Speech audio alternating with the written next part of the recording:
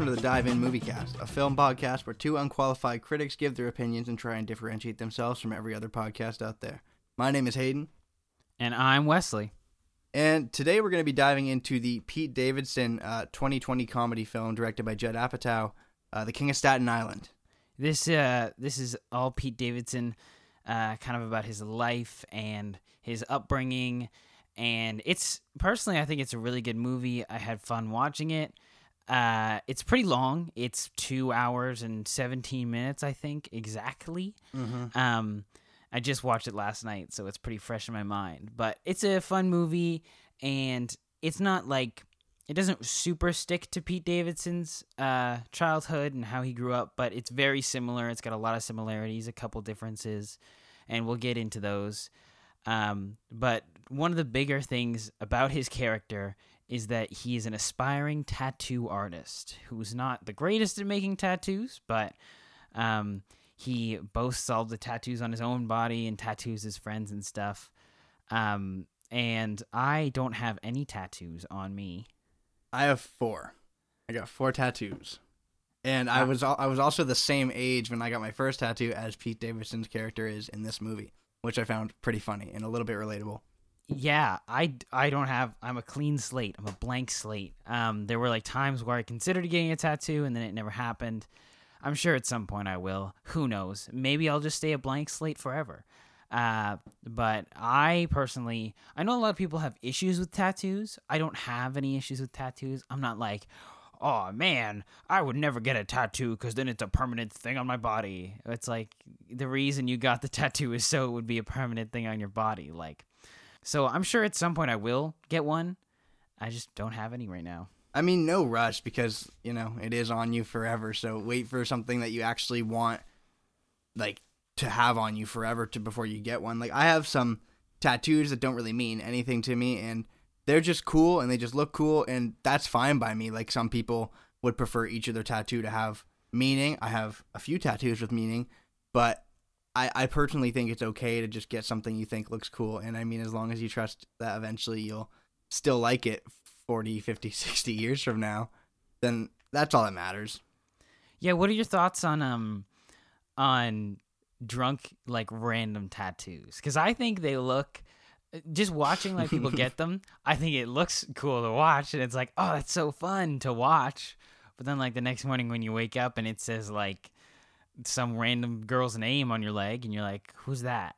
It's, I don't know. Yeah, I think I've been there, and I've watched a couple of buddies of mine get drunk tattoos of just, like, random things, right? Mm-hmm. And I mean, drunk tattoos are definitely a dangerous game. I have not gotten any drunk tattoos. I probably won't. I usually, even when I'm pretty feeling it pretty good, I still would be like, nah, I don't really want that right now. Yeah, I mean, it's funny to watch. It's cool to watch.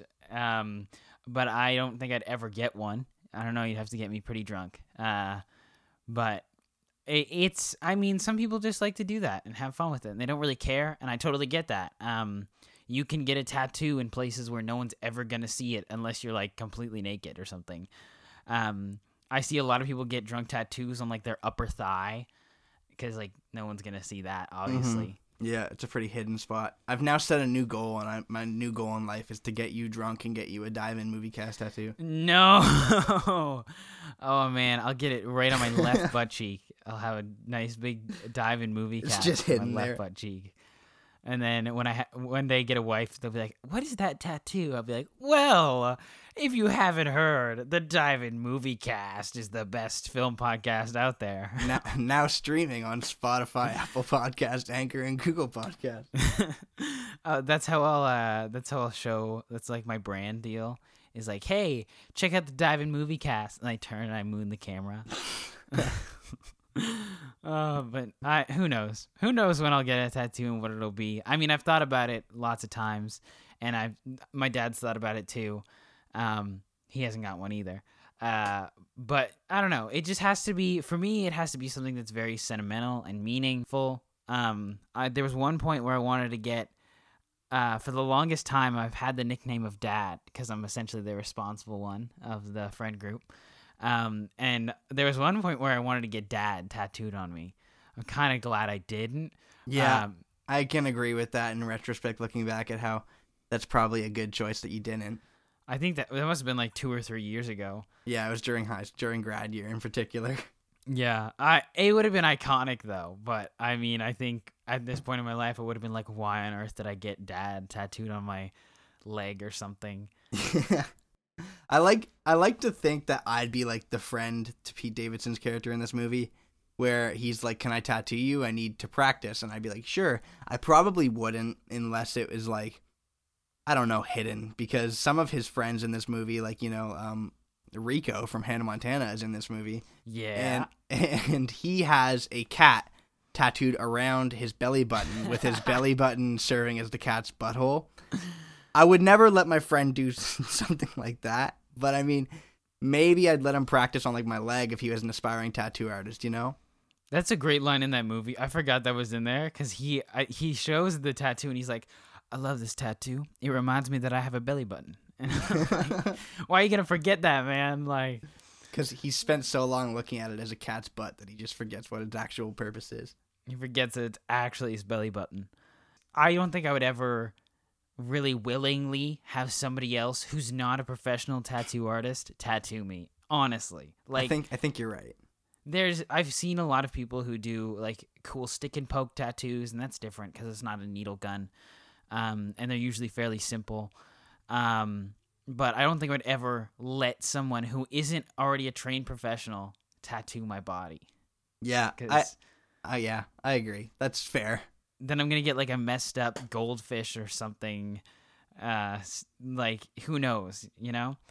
You're talking about goldfish, and one of our friends got a drunk tattoo of a goldfish. So I just That might have been why I said it. Anyway. But yeah, who knows? Maybe I'll get a tattoo. Maybe it'll be a Dive-In Movie Cast tattoo. Maybe you've just predicted the future. Who knows? Someday. Right on my forehead. Dive-In Movie Cast. Walking self-promotion 24/7. Exactly. Another thing I wanted to ask you was, which tattoo out of the 4 tattoos that you have was the most painful? So I have one on my upper shoulder, and I have 2 on my wrist, just to fill in the audience here, and then one on my collarbone. And surprisingly enough, the one along my collarbone, which is just font, so it like didn't take very long. It's just text. That one wasn't the most painful. I want to say that the one on my upper shoulder was probably the most painful because it has to wrap around, and there was an area where he was on bone for a while, and that was not good. But yeah, I'd say probably my upper shoulder. Yeah, my aunt, she has a tattoo on the top of her foot, and I've heard the foot hurts a lot because essentially what your foot is it's a lot of nerves and tendons and bones, essentially.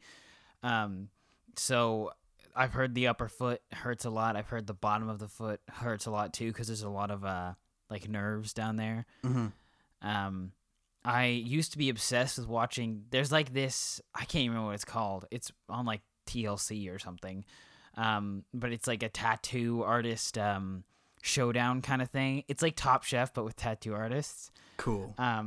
And I used to be obsessed with watching it, and they would get the most like ridiculous requests for tattoos to like challenge them.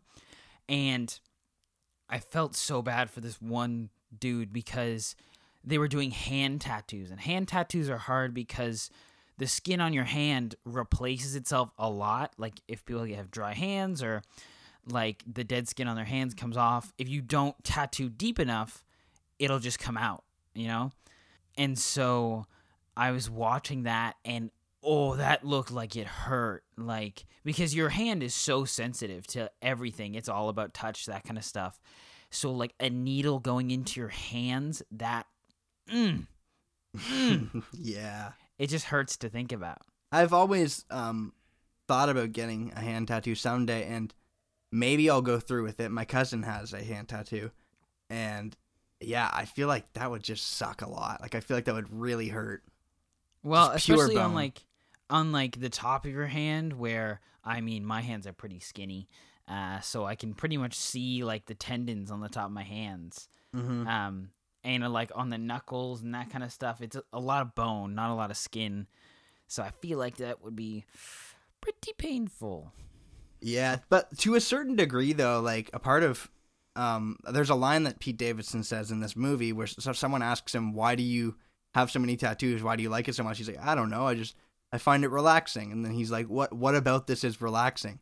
And he's like, just, when you're getting a tattoo and it just hits bone and your entire body freezes up. And it's like, it's played for comedy, but to a certain degree. Obviously, that's a joke. But yeah, there's something weirdly relaxing about getting a tattoo. And it really hurts, but the entire time you're doing it, it's like this weird sense of like, sort of satisfying. And you like, after you have a tattoo, you kind of crave getting another tattoo, which is weird considering how much it hurts, Yeah, I've been told that by a friend of mine who I go to, who is in acting school with me, and he has, I think he almost has a full sleeve, if I remember correctly, of just a bunch of little tattoos, and he's told me, like, once you get one, you just want more, and his look really good. He's got a whole bunch of them.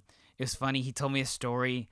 There was one night where he was watching It with, like, a couple of our other friends from the acting class, and he has a little red balloon on his arm. And one of our friends didn't notice that until after he watched the movie, and then he saw the balloon. He was like, what the? Like, freaked him out so bad. But, I mean, kudos to those people who are willing to go through with, like, the crazy tattoos that they love, like full back tattoos and things like that. For a lot of people it's a lot of meaning behind that, and it's really awesome. I enjoy hearing about people's tattoos and seeing people's tattoos and learning the story behind them, whether it's just like a fun drunk night with your friends or a super meaningful moment that happened in your life. And so kudos to the people who will get those and then love to tell the story, because there's always a story behind every tattoo, and I think that's the best part about a tattoo, is that there's some kind of story behind it. Mm-hmm. For sure. And since we've been talking now about meaningful tattoos, let's, I think, shift to the topic of The King of Staten Island, which is a movie filled with not so meaningful tattoos. Yeah, exactly. Now that we've been talking about how deep and interesting some tattoos can be, let's talk about some really messed up tattoos that Pete Davidson gives to people. So this movie is a comedy. It's directed by Judd Apatow, and it is written by him and Pete Davidson, and it is a semi-autobiographical movie of Pete Davidson's life, with the character that he plays, Scott, serving as a sort of what-if scenario on if he didn't make it into stand-up comedy, and if he didn't get famous, who would he be right now? And yeah, that's sort of the basis for the movie, I think, when they pitched it to the studio. Yeah, it essentially follows a loose idea of what Pete Davidson's life was like. There's a lot of moments that are very specific and meaningful to Pete Davidson and his actual life, such as how in the movie Scott, which is the character that Pete Davidson plays, his dad died as a fireman who was in a fire, essentially, trying to rescue people out of a hotel, when in reality Pete Davidson, his father, was also a firefighter but died tragically in 9/11. Mm-hmm. And so it has that same like character development where lost your dad as a firefighter, young age. I think Scott says he was 7. Yeah, which is that's the same age as Pete Davidson actually was, and that's the same age as the character too. Yeah. And obviously that's going to be a super traumatic moment for anyone, especially a 7-year-old. Yeah. And in this movie, we also have Pete Davidson's sister, who is played by, hang on a second, I have it here in my notes, is played by Maude Apatow. Yeah, Judd Apatow's daughter. Yeah. And Pete Davidson also had a sister who was just too young to really know their dad before he died, and so we see that as well in the movie with her character. So there's a lot of moments in this movie that are very reminiscent of his childhood, and there's other moments that are kind of loosely based on it, but it's pretty much about his life. Mm-hmm. And Pete Davidson, he's, if you've seen his stand-up and you've watched any of Pete Davidson's work, he's a very pessimistic type humor comedian, with a lot of his jokes being like dark humor, and that is reflected in this character. Like, his writing style is very clearly imprinted on this movie. I mean, I know it's a Pete Davidson life story, but it feels like his writing style. Like, even the comedy that is in this movie, it feels like stuff that you'd see in his stand-up, which I think plays into one of your issues with the movie. Yeah, I mean, it's not an issue. It's not a huge issue I have with the movie. Like, when you watch this movie, I could clearly tell at least that it was written by a stand-up writer. And when you're writing stand-up jokes and comedy and all that stuff, there's a certain way you kind of do it, where when you make a joke, you essentially set up this joke, and when people laugh, you kind of start diving into the joke more to really get at those like weird points about the joke. And you see that a lot in this movie, where I personally think some of the jokes go on too long. And it feels like it's clearly written by a stand-up comedian, because, for example, there's a scene where we've got Scott, and he is working at a pizzeria or something like that, or it's like a restaurant, as a waiter. And at the end of the night, they have essentially what is Fight Club for their tips, and whoever wins essentially gets their tips. So it's Pete Davidson's turn to fight, and he obviously doesn't want to fight, but the other dude's like, "Oh, I'm gonna beat you up because I want these tips." And they kind of like dance around each other for a little too long. And it feels like a stand-up joke because he's making all these weird, like, I could probably make this scene into a stand-up joke. For example, there was one time in my childhood where I worked at a restaurant, and to get our tips, we literally had to Fight Club style fight each other just to get tips. So you get suited up with boxing gloves that were big Hulk hands. Like, I was the Hulk, and I was about to beat this dude up for his tips, but I felt like Bruce Banner because I didn't want to fight anyone. And so we'd be tiptoeing around the ring and like all this stuff. And we see that actively happen in the scene, where they're kind of making fun of each other, and it goes on for a little too long. And we're in this weird limbo where we're like, okay, where does the punchline happen? Because the punchline hasn't happened yet. Literally the punchline, where the other staff member punches Scott in the face and then throws his gloves at his groin. And so it's just kind of these weird moments of, I see there's a joke here and I see it happening, but without the audience laughter that we usually get in a stand-up joke, it feels like it's going on too long. Right. Because we see a stand-up joke and they say something funny, the audience laughs, they continue the story by going a little deeper and pointing out the weird stuff, and the audience laughs again. And there's these breaks, but when we don't get that in a joke and we get it in a movie, we're in this weird limbo where we're like, okay, and now what? Like, let's move on, let's keep going. And I think there's only a couple moments where I noticed it happen, but I think it would have, like, if they had gotten rid of those extra weird long jokes and things like that, they could have condensed the movie a lot more. Because another problem we have with it is how long it is. Like, it's 2 hours and 17 minutes long. And for me, that is like the big flaw with this movie. This movie is like a full half an hour to maybe even half an hour to 40 minutes too long. And like, I really do enjoy this movie, and obviously we'll discuss our ratings and get into more about it like as we go on. But this movie's biggest thing holding it back is how long it is. It is far too long, with it being like a comedy drama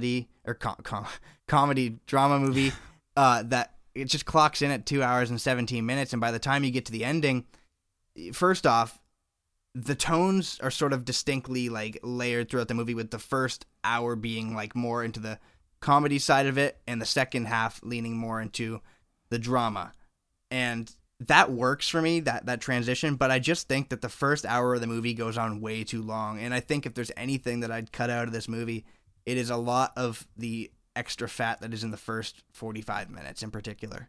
For me, I didn't really find the movie picked up a lot of steam until we got to about the third act, and it's kind of reminiscent to his character. Scott is this 24-year-old who's still living at home and smokes weed all the time and doesn't really care and is taking life slow, almost a little too slow. And we kind of see that through the beginning of the movie, where it's going so slow and nothing is happening. And Scott is just kind of living his life with no consequences.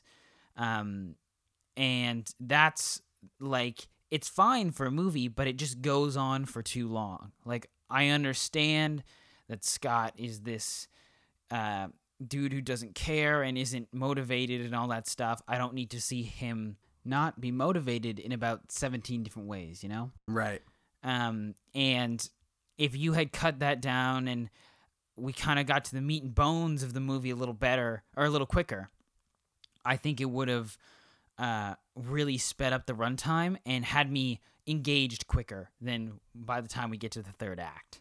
Yeah, I agree, because the plot, without, since we're going to try and discuss it in order of how it plays out, sort of kicks into gear around the time that Pete Davidson's character gets kicked out of his mom's house. And that is around, I want to say, like an hour and 20 minutes into the movie, maybe? No, it's at about an hour and 30. Is it? Because I paused. I think I paused before it, and it's around an hour 30. So after an hour and 30 minutes of a movie, Pete Davidson gets kicked out, and that's kind of where it got me. Mm-hmm. Which is, I could have watched a full movie before I got to that point, you know? Yeah. And yeah, I agree. If they had just cut out like 30 minutes of that first little subplot there, it takes up like a good half the movie, and I think it goes on far too long. Yeah. I think one of the big things about that is I understand that it's not like a movie where we have a big issue that our main character is really trying to figure out. It's more of like a identity play kind of style movie. An identity play is a play where we see a character kind of trying to figure out who he is, and we see these different versions of him. A great example, I think, don't quote me on this, of an identity play is we see that in a musical called Company, where we have a character who is trying to find love, and we see him being told how he should live his life and who he should love by all these other characters, and he's just trying to figure out who he is and who he wants to love and how he loves someone and who he loves. Mm-hmm. And that's kind of how this movie goes, is we see Pete Davidson as a person trying to figure out who he is and all that stuff. But I think the big issue is that he doesn't really care to do that. He doesn't have the motivation to figure out who he wants to be. And so I think that's why the beginning of this movie kind of drags on, is because he lacks motivation, essentially. And of course, I know that's who his character is, and we're supposed to live through that with him as he tries to figure out who he is, but at the same time doesn't care. And it just kind of makes the beginning a lot slower, and there's no real problems and stakes for his character at the beginning because he's living his life and he doesn't care. Right. And we're supposed to care about this character who doesn't care, and that makes it hard for us to really get invested at the beginning of this movie, in my opinion. Yeah, for sure. No, I could totally see how that would affect your ability to get invested into the plot.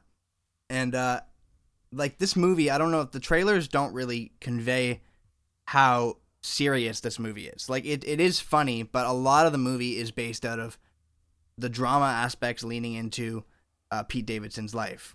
And a lot of the horrible things that not horrible things, but with what happened with his father and everything, and just how he sort of shut off and he lost all his desire to do anything and move forward. And so a lot of it's played for laughs, but you really are watching this dude he's just letting his own resentment towards the world around him and resentment for where he is at in his life, and he's just letting that sort of crush him. And I mean, a lot of the comedy does work, particularly the stoner comedy when he's with his friends, but I remember you mentioning that some of the stuff that didn't work for you is when it tried to mesh the comedy with that side of his life and his depression side of it, right? Yeah. I'll mention one of the jokes that kind of caught me off guard is at the beginning of this movie, like after the first scene of this movie is Pete Davidson driving on a highway, and he closes his eyes as he's driving, almost as if he's about to commit suicide, essentially. Like he just wants to drive into a car and crash and die. And that is a super heavy thing to show at the very beginning of the movie, because like that's literally how we start off. But it's okay, because it sets up this character to be this character who's obviously like really torn down, and there's something wrong with him, and we learn that as we go on through the movie. But then the next scene, he's in a basement, and his stoner friends are making jokes about his dead dad. There's literally a joke where one guy goes, knock, knock. Pete Davidson goes, who's there? And he says, not your dad. And they all laugh about it. And I don't know how to feel because I've just seen Pete Davidson almost kill himself. Mm-hmm. And then people are making jokes about his dad, and Pete Davidson is acting like he doesn't care, but clearly he does. And so I don't know if I'm supposed to laugh at that or if I'm supposed to feel bad for him. And then, like, right after that, he goes upstairs. He goes and has sex with his friend. And it's just like the beginning of this movie kind of sets up like all the dark humor right away. It kind of shows you, okay, this is going to be dark humor. Like, you get this. This is what's going to happen. But I don't really know if it works as well as it's intended to. I think someone with the kind of humor of dark humor and that kind of stuff, I think they would enjoy that joke. I have dark humor. I understand it. I did think it was funny. But it's almost too abrupt and too sudden and doesn't have enough setup. Like, I don't even know at that point how Pete Davidson feels about his father or anything like that. So when you hit me with a joke like that, I'm confused about how I should feel because I don't know how Scott feels. Right. And that brings me to another thing about this movie, since we're talking about like the beginning and all that stuff, is one of my issues with this movie is stakes. And for people who don't know what stakes are, I've mentioned it before, but stakes are essentially what the main character or characters in a movie, TV show, play, book, whatever, it's what they have to lose. And in this movie, in the beginning of this movie, Pete's character doesn't really have anything to lose because he doesn't care. Even about his own life, he doesn't care. And so it's hard as a viewer of this movie to care about his character because he doesn't care about himself. Mm-hmm. I also get it on the other angle, where we can be sympathetic and say, wow, just like any other person in this movie, there's a lot of people who do care about him, and we can feel that way about those characters, but we don't get enough information from their side to feel empathetic with them. Right. Like the mother, we know that obviously she lost her husband and she's been going through a lot, and it's been 17 years since she dated someone. But when she's trying to connect with Pete Davidson, it doesn't really work because we don't know enough about her as a person. We don't know how she acts and all that stuff, and we only kind of get it from other characters telling us, you know? Yeah, for sure. And a really good example about stakes where I think a certain scene just didn't click for me with the stakes is the scene where Pete Davidson's sister gives him a paint set, I think. Yeah, it's a paint set. And it's before she's about to leave for college. And it's this argument scene that, in my opinion, I actually found a little cringy. I'm not going to lie. Just because this scene is supposed to feel like an argument, but the only thing they really argue about is Pete Davidson's idea for a restaurant called Ruby Tattoos Days, where people eat food and watch people get tattoos. First off, let me say, I'd go there. I don't know if I'd occasionally go there, but everybody in this movie is like, nobody wants to go to a restaurant and watch people get tattoos, and I'm like, I'd try it out. Maybe once. Maybe once or twice. I'd give it a shot. I would definitely eat like some fried chicken while getting a tattoo. That would actually kind of be fun. I don't know. I'd give it a shot. But it's kind of the only thing to argue about in this scene, because everything else, like, there's a lot of big moments that could happen in the scene but just get blown off. For example, Pete Davidson is talking, and his sister's like, you got to give our mom a break. Like, when I'm not here, you got to give her a break. And he's like, when am I going to get my break? And obviously we know he's been getting his break for his entire life. He literally sits around and smokes weed and does nothing. Mm-hmm. And then instead of tackling that issue, his sister goes, what are you talking about? All anyone ever does is worry about you. But that doesn't really tackle the issue of him not realizing that he's constantly getting a break. We're now going on to the point of worrying about him. It kind of like subverts that.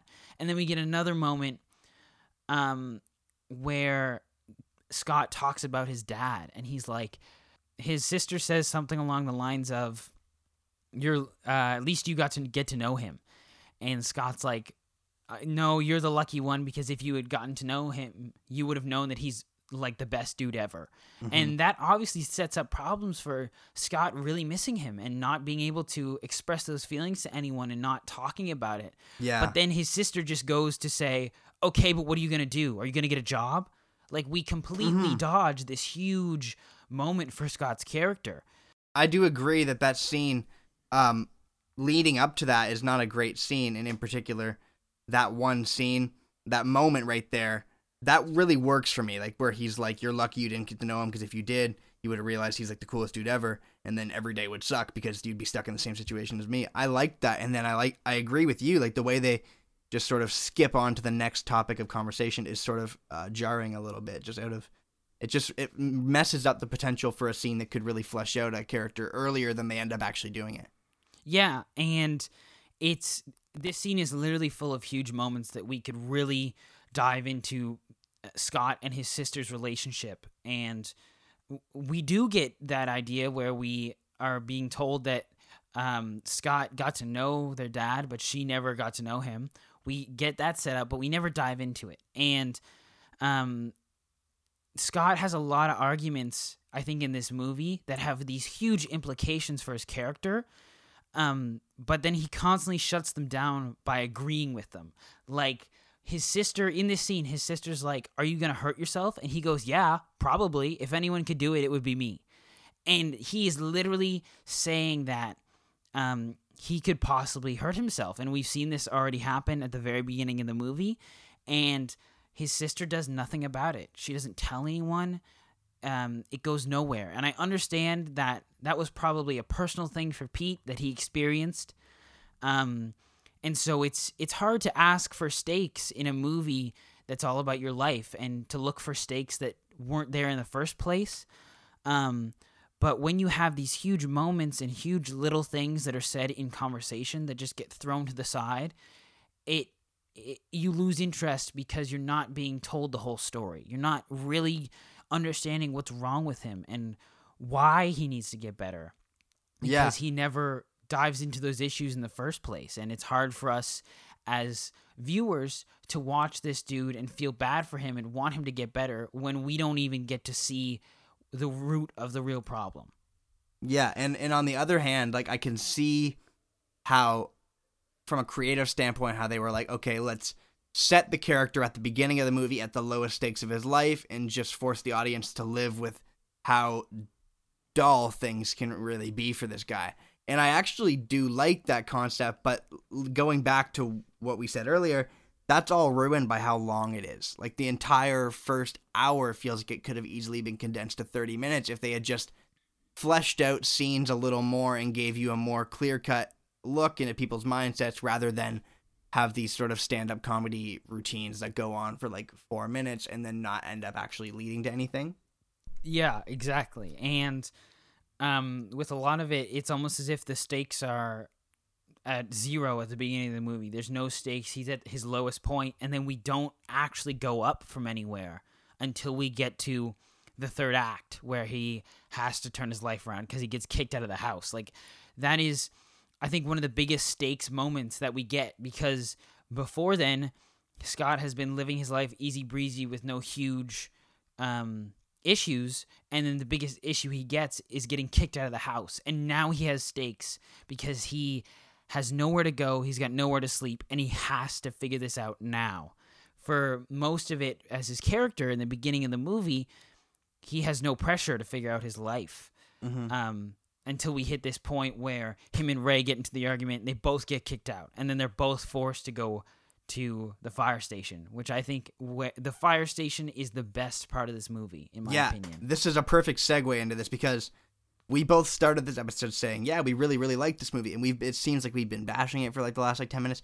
It's not about bashing it. The one thing about this movie is you're gonna have to accept that it is too long, which, I mean, I keep going back to that, but that's one of the biggest downfalls of of the first act of this movie, and that's why I want to get into the next act of this movie now, is because this is where the movie really kicks into gear, and this is where a lot of its most likable moments and where it really gets good come from. Like, there's very enjoyable stuff in the first half, but it's just dragged on so long that you're like, is anything going to actually happen? And then when he gets kicked out and he starts this whole plot of trying to actually work and find himself a bit, that's where the movie really takes shape and becomes what we like so much about it. Because for me, I'm going to say my rating now.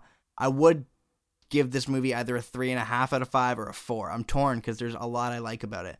But once it kicks into gear with Scott getting kicked out of his mom's house, with her sort of just having enough of his shit, he ends up moving into the fire hall with Ray.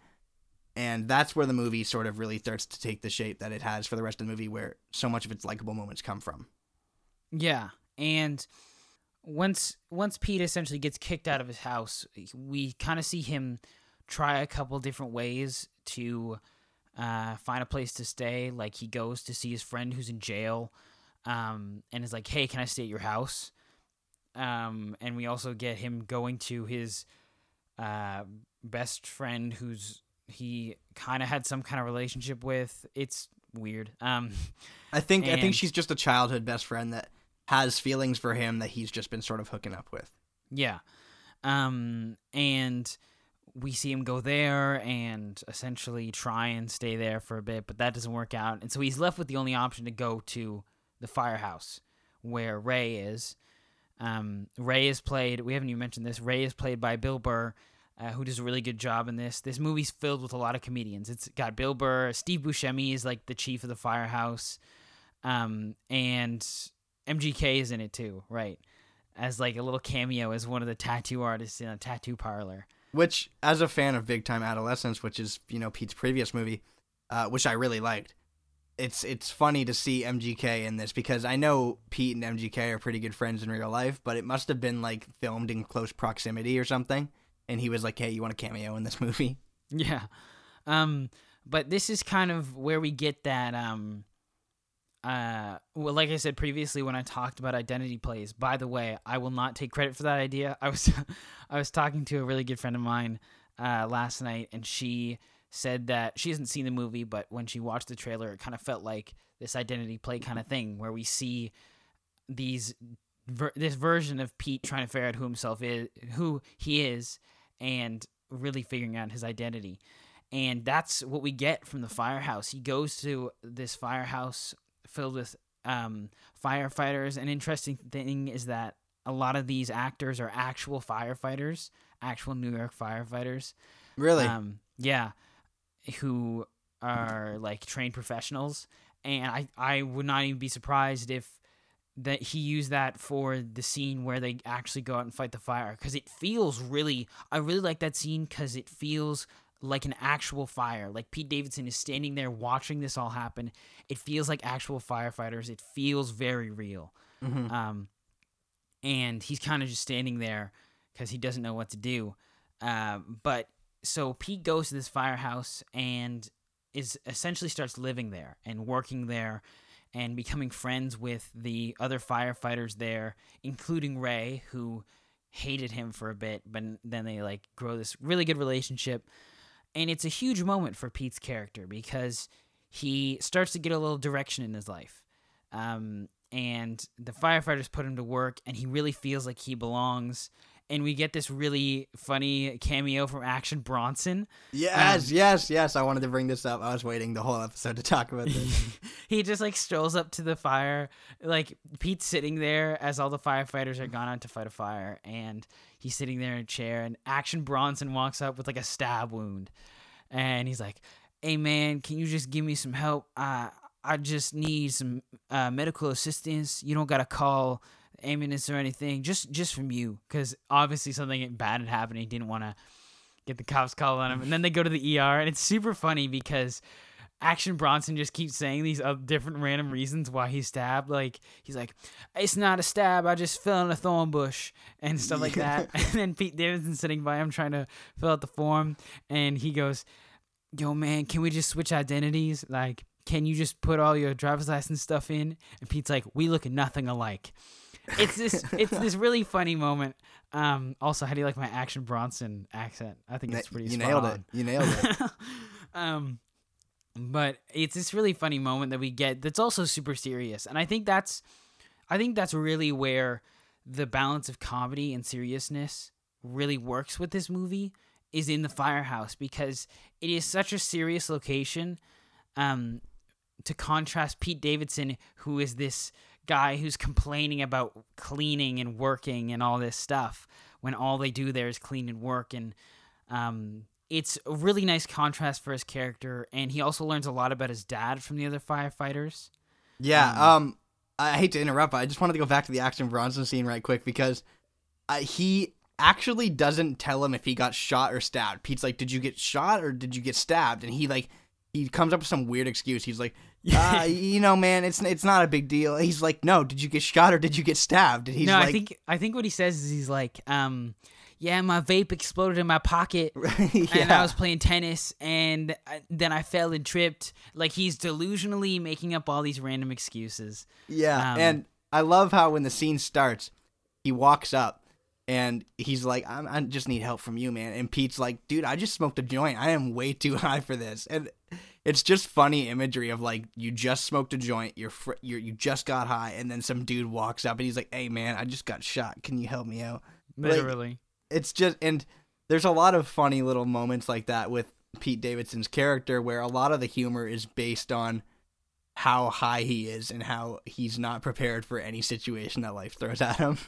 Like the scene where he's outside of the fire station and he's smoking a joint, and then the firefighters come by and he just shoots that joint right in his mouth. It burns his tongue. And he and then like the dude walks by, he spits it out, and like yeah, I think that's why the fire station works really well, is because it's essentially Pete turning his character kind of turning his life around. And we also get that from Bill Burr's character, where he lets Pete tattoo his back for practice. And once we see all the stuff that he's put on his back, we're shown like these ridiculous looking tattoos and all this awful stuff. And then the camera gets to the top of his back, and it's a picture of Pete's character and his sister and his mom and Ray and Pete's actual dad up in the sky, like just his face on the sun. And yeah, exactly. And it's this super meaningful tattoo mixed with all these other crazy, horrible stuff. But it's kind of a good representation, I think, of his character, where we know that he's never going to change completely, but this is the start of him becoming like better. Yeah, like he's always going to have that goofy side of his personality that's over the top, but at the end of the day, he is now 24 and finally starting to view life in a different light and start to finally take things seriously. And yeah, I do agree that I wish we had gotten more time in this movie in the fire hall, because so much of it in the fire hall works so well. Like, it lets his character grow, and I just wish that we had gotten less of the movie messing around with him in the first half and more of us getting to watch him actually grow, because the moments that really work in this movie are the serious moments. And I wish the movie wasn't so afraid to not be a comedy movie. Like, it's trying very hard to honor the roots of Pete Davidson's past and Judd Apatow as a director and his filmography. But this movie, in my opinion, some of its best moments are the serious moments. And I wish obviously it's still okay to be a comedy movie, but I wish it didn't feel so barred down to trying to be a comedy movie and felt more entitled to being serious when it needed to be. Yeah, and I think that's really well shown there's a bar scene with all the firefighters where they're all in a bar, and some of the firefighters knew Scott's dad, and they kind of tell some funny stories that Scott's never heard before because his mother never told him like the crazy wild stuff his dad did. And this kind of ties into one of the things you want to talk about, which is how genuine some of these conversations feel. Like, some of these characters are just stuttering over words, and it doesn't feel like a script. It feels like they're actually telling stories around a table. It feels very real. Yeah, and the movie does have a very strong hold over its characters, and not only its characters, but the personality types that it's displaying. Like, it is very well done with all of its stoner comedy that it does with Pete Davidson, and it's also very relatable with stepping into the shoes of this guy who's 24 and he feels like life has sort of slipped by him and it's never really gave him much to look forward to, so all he does is get high, and everybody else is telling him he needs to take things so serious and he needs to work towards himself, and he's just like, can't I just smoke some more weed? And it's this it's this dude who he feels like everything's just sort of passed him by and there's no point in him building towards something for himself. But as he starts to sort of form this bond at the fire hall and form these very human connections with these people who all inspire him so much, like these guys, you can really see it in a lot of Pete Davidson's acting, which is incredible in this movie. I really just want to emphasize Pete Davidson is great in this movie. He does a really good job as the character, which is obviously himself. But he brings that Pete Davidson kind of flair to it, and it's a lot of fun. And one thing I just wanted to say was how you're talking about the bond he shares with these firefighters. I'm sure a lot of them probably remind him of his dad. Like, I think that's what really makes that connection meaningful, is that most of the movie, he's been hating Ray because he's another firefighter. Like, how could his mom do that? How could his mom betray his dad like that? Until he realizes that it's just the type of person that these firefighters are. They're heroes. They're people who risk their life every single day. And that's kind of what Pete Davidson didn't realize, is that it's his mother loves these heroes, and these heroes are people that the world needs. And he just had this resentment because of his father dying in a fire. And he just has this resentment towards Ray that is unfair until he goes and actually lives the life that Ray does and starts to understand that. Yeah, he's so angry that he's been stripped away of having that father figure throughout his childhood, that when he finally has that father figure, he's angry that he is now replacing the father figure that he's never had. And it works really well. And I think Pete Davidson and Bill Burr have some very good chemistry on screen. They play this bond from the minute they first meet each other, where they hate each other, and Pete Davidson's this shithead who gave his son a tattoo. And then as they start to flesh it out a little bit more, you can see that he's just this dad who wants to be a part. Well, like, now that he's dating Pete Davidson's mom, or Scott's mom, he wants to be a part of this kid's life and sort of give him some guidance. But Pete Davidson's character is so angry at the fact that his dad is being replaced in his eyes that he's not willing to ever see Ray for who he really is until later in the movie when they're at the fire hall. Yeah, and that, I kind of think that's why the fire hall is the best part of this movie, and it's really why it caught my attention compared to the rest of the movie, because we just get to see this raw version of his character, and he's essentially degraded to nothing now. He has no place to go, nowhere to sleep, no money, and he goes to the one place that he knows that he could probably stay. And it is his last option. And he plays like the card. He actually talks about playing the card of, like, if you hate, to Ray, it's like, if you hate me, then my mom's going to hate you forever. So you just let me stay here. Yeah. He's like, you be nice to me or you've officially ruined your chances of getting back together with her. Yeah. Now I just really quickly want to talk about the final half of the movie, which sort of shows Pete Davidson fixing the relationships that he's fucked up in his blindness, going out and talking to the girl that he had been sleeping with, who's, throughout the movie had feelings for him, and he goes out and he tells her, like, that he wants to be with her and everything, and he helps her. I think he takes her to her test, right? Yeah, he takes her to her civil something test. Right. And then the movie ends as he walks her to the door and he turns around. And I think, I'm not sure, I didn't see this online, but I'm assuming that's what it was. He looks up towards the skyline of New York City, and I think he's looking towards where the Twin Towers were, right? I'm not sure. That's what I took from it, because he looks up and you see him look towards a certain direction, and my mom said it. She's the one who pointed it out. She's like, I think he's looking off towards the Twin Towers, which is where his real-life father passed away. So that's a pretty awesome nod, and then it proceeds to have a picture of Pete and his dad, and it says, in memory of Scott Davidson, to close the movie. Yeah, and just in case you didn't get that connection there, Pete's character is named after his father, his real-life father, Scott.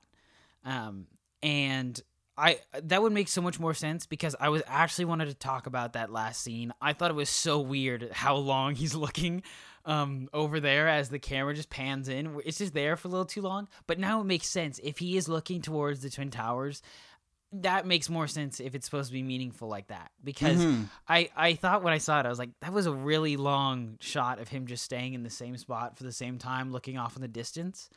But if that's true, that makes so much more sense now. Yeah, I think for the character himself, he's looking off into the skyline and finally getting some clarity on his life. But for Pete, it's sort of this moment where he's honoring his father at the ending of his movie, which is really sweet if that's what it is doing. I'm sure there'll be talks online about what it actually stands for in the next couple of days. But if that's what it is, that's what I took from it. That's a great way of ending your movie. Yeah, and I think that there's a lot of moments in this movie that really honor Pete's father, and I'm sure that's one of the big things that he wanted to make sure happened. Like, for example, in the scene where all the firefighters in the bar, they start singing the song One Headlight by the Wallflowers, and I was reading that that song was Pete and his dad's favorite song as a kid. And so that's just, there's little moments sprinkled in there that I'm sure are very meaningful for him and his dad and that relationship. But yeah, that makes so much more sense for that ending scene because I thought it was weird, but now I'm totally fine with it. Yeah, it makes a lot more sense when you view it from Pete Davidson himself, sort of less of the character. Yeah. Do you have anything else to say about King of Staten Island? Yeah, I'll give my final thoughts on this movie because it did seem like towards the middle of this podcast episode we were being a little harsh on it, and there are things about this movie that I would certainly change, and things that do lessen the impact of what it could have done to me. That being said, the things that work here really work for me, and the blends of the seriousness and the comedy, for the most part, in a lot of scenes, really work for me. But yeah, I really like this movie, and I think if I had to choose between giving it a 3.5 or a 4, I'd probably actually settle with the 3.5, just because I was hoping more of it would have centered around that sort of fire hall segment, which is incredible. And the first half of the movie is really good still. It just spends way too long doing nothing to the point that it negatively affects how much you can enjoy them doing nothing. Because it is still enjoyable to watch Pete Davidson's character just sort of live each day doing nothing, and it's entertaining, but they just push it so long to the point where you're like, okay, when's the plot kicking in? And then it kicks in an hour and a half into a 2-hour and 15-minute movie, and then you have 45 minutes of the fire hall and him working on his life, and that all works very well. But yeah, I like this movie a lot, and I would definitely suggest you go and you rent it and you watch it if you're willing to get over the fact that it has a very long runtime, and that is its biggest flaw. Yeah, I would agree that we kind of, in the middle of this podcast, it sounded like we were ripping on this movie. It is a good movie. It just goes a little too long, and for me, there's a lot of moments where it just didn't connect the way I think he would have wanted it to, and I kind of felt cringy and weird. But that last 45 minutes, like you said, is amazing. It's fantastic. And my rating for this movie, I give it a 3. Just because it is a good movie. I did enjoy it, but I didn't need to wait an hour and a half to get to the good part of the movie, you know? And there's a lot of powerful things behind this movie. Like one of them that we didn't even mention, that I'm just going to quickly bring up, is the influence of Kid Cudi for Pete Davidson as a person. I'm so glad you brought this up. Yeah, he said a lot that Kid Cudi is very influential for him in his life. And Kid Cudi is like frequently throughout the soundtrack as the beginning song, twice in the middle of the movie somewhere, and then as the very last song is The Pursuit of Happiness. And it's when the song came on at the end, Pursuit of Happiness, I heard it, I was like, okay, this is really fitting. It does really well in the movie. But honestly, I really did enjoy this movie. It was fun. I liked it. It did take a little while for me to get really invested into it, but it is a good movie. And Pete Davidson is an amazing actor, and he deserves more praise than he gets, in my opinion. I agree. And there's so many scenes in this movie that are hilarious, and I would have loved to discuss those scenes in particular. It's a comedy movie, so if you're going to watch it, I would hate to just sit here, or like if anybody's listening, I would hate to just sit here and be like, this joke was funny and this joke was funny. But the movie, it does work really well with its humor when it wants to. There are parts that don't, but overall, there are a lot of really funny moments. And going to what you said about Kid Cudi was a musician for me that also had a pretty big impact on me. Not in the same way, I'm assuming, with Pete Davidson, but I did listen to a lot of Kid Cudi in middle school, and I'm a huge fan of him. So to hear his music frequent so much throughout the soundtrack was awesome, and to see it end on Pursuit of Happiness put a huge smile on my face. I love that song, and yeah, this is a great movie. Yeah, so check it out. Give Pete Davidson the credit he deserves, because regardless of anything that we've said, it is a movie about his life. It is his first movie he's ever written, and it's a really good movie. So yeah, that's pretty much all I have to say about King of Staten Island. I think me too. You can see Pete Davidson next on the big screen in James Gunn's reboot of the Suicide Squad franchise. What? Yeah, you didn't know that? He's in it.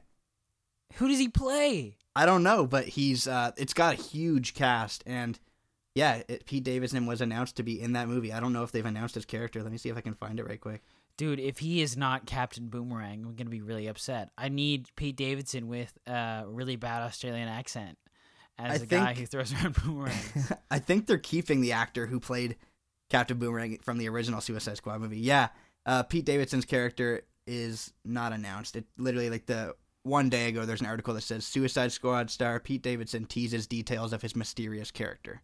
So we'll find out, but I'm excited to see him in that as well. Oh no. Pete Davidson's the next Joker. Confirmed.